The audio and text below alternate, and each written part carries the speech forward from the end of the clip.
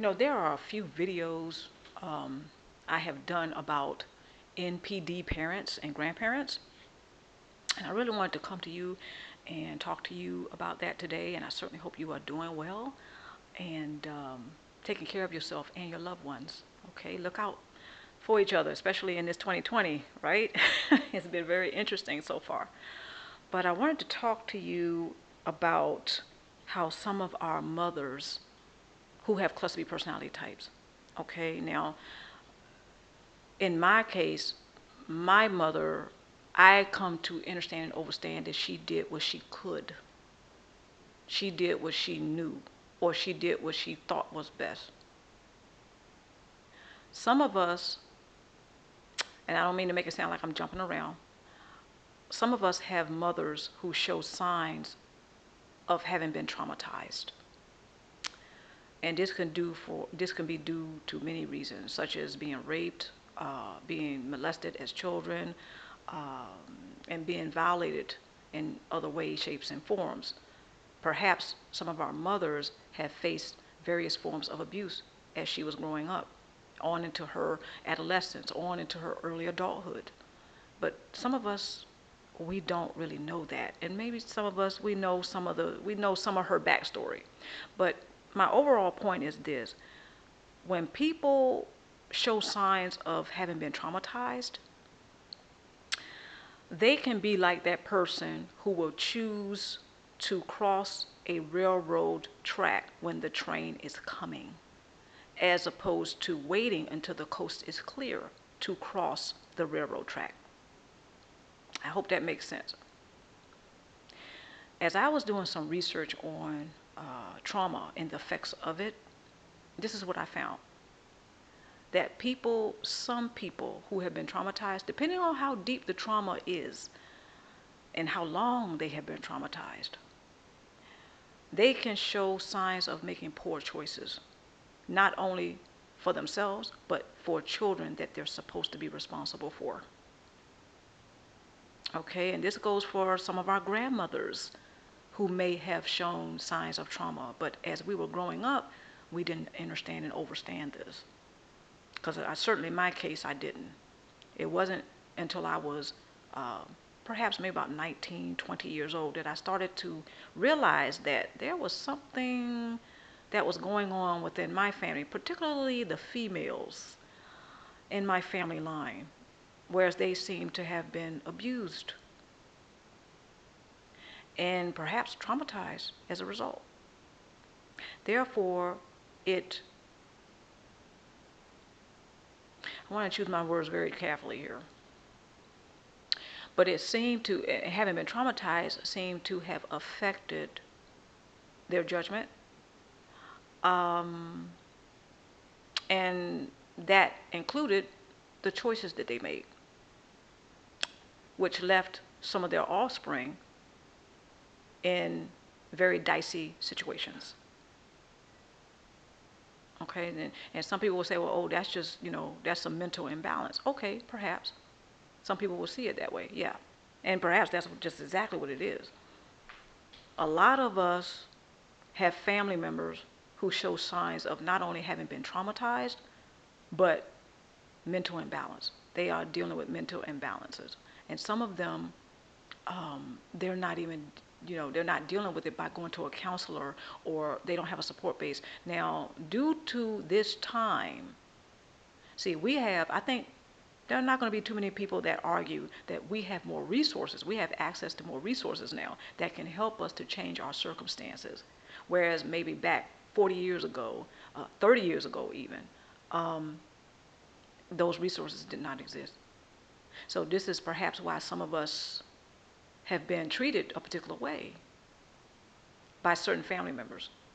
Now, when it comes to our moms, our mothers, our grandmothers, we may see that the traces of, or the signs of, intergenerational and transgenerational trauma, meaning the trauma they experienced, they passed on to their offspring.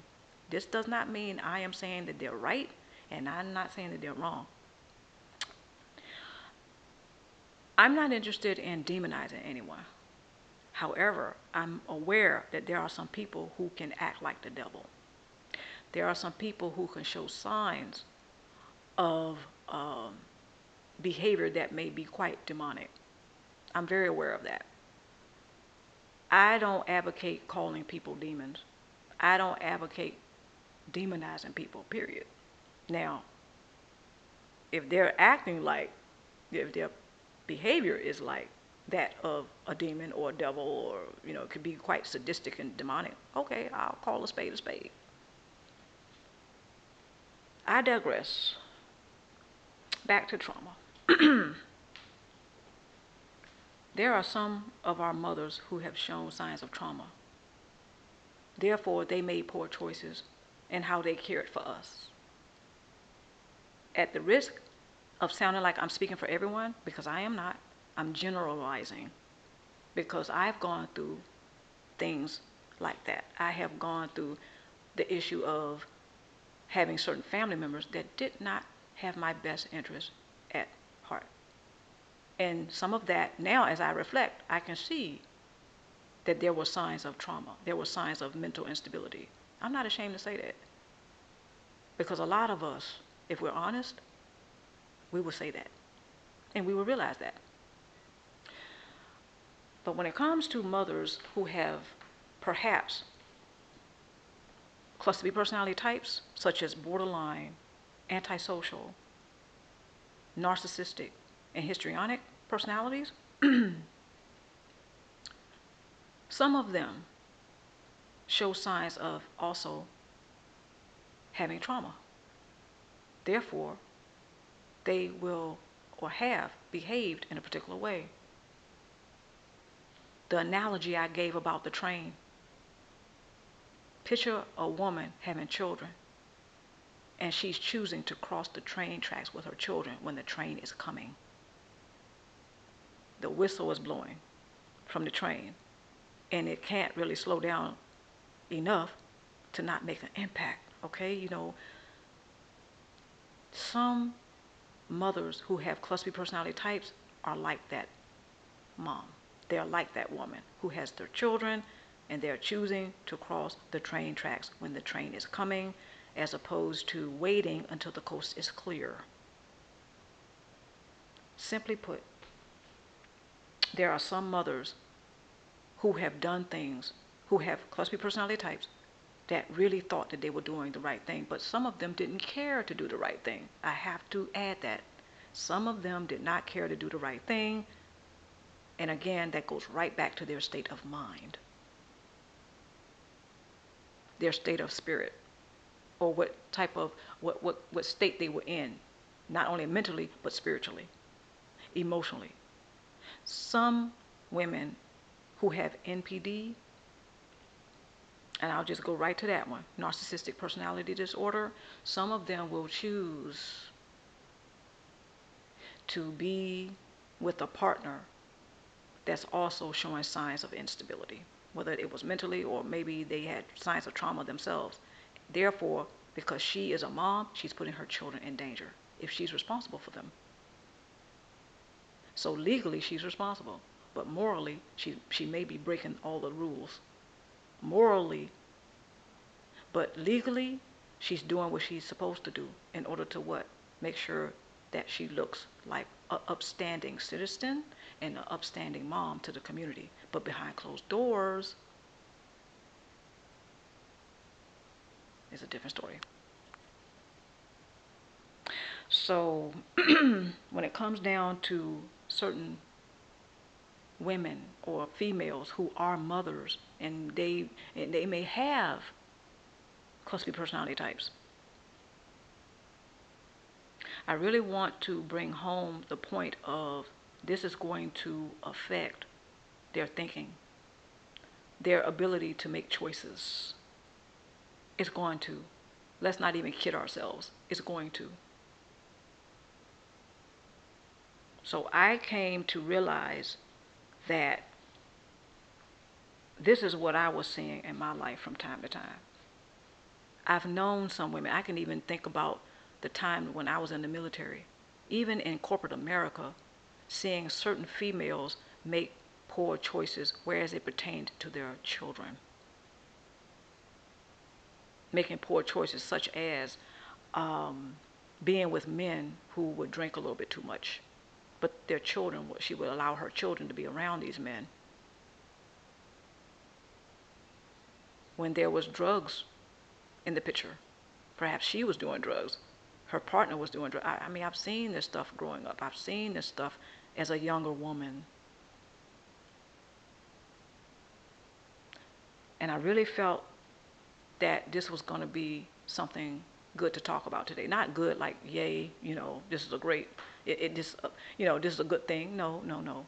But I feel like this is something that needs to be addressed today. This is something that needs to be spoken of, because right now, in light of everything, the pandemic, there are more and more people who are dealing with things that really hurt deep down inside. They're dealing with this stuff.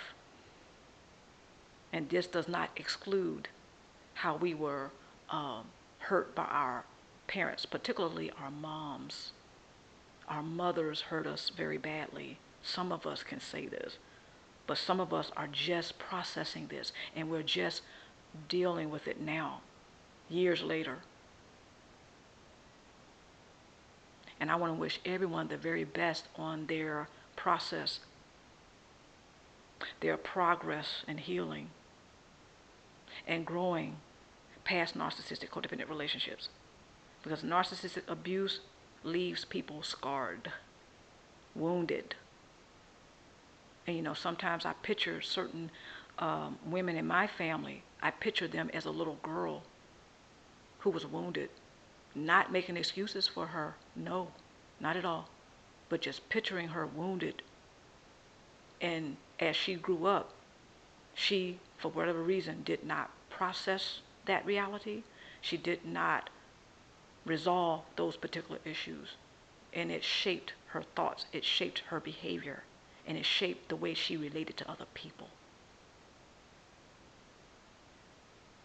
I certainly hope that whatever I said in this video, it really touched bases with some of you, perhaps all of you who's listening.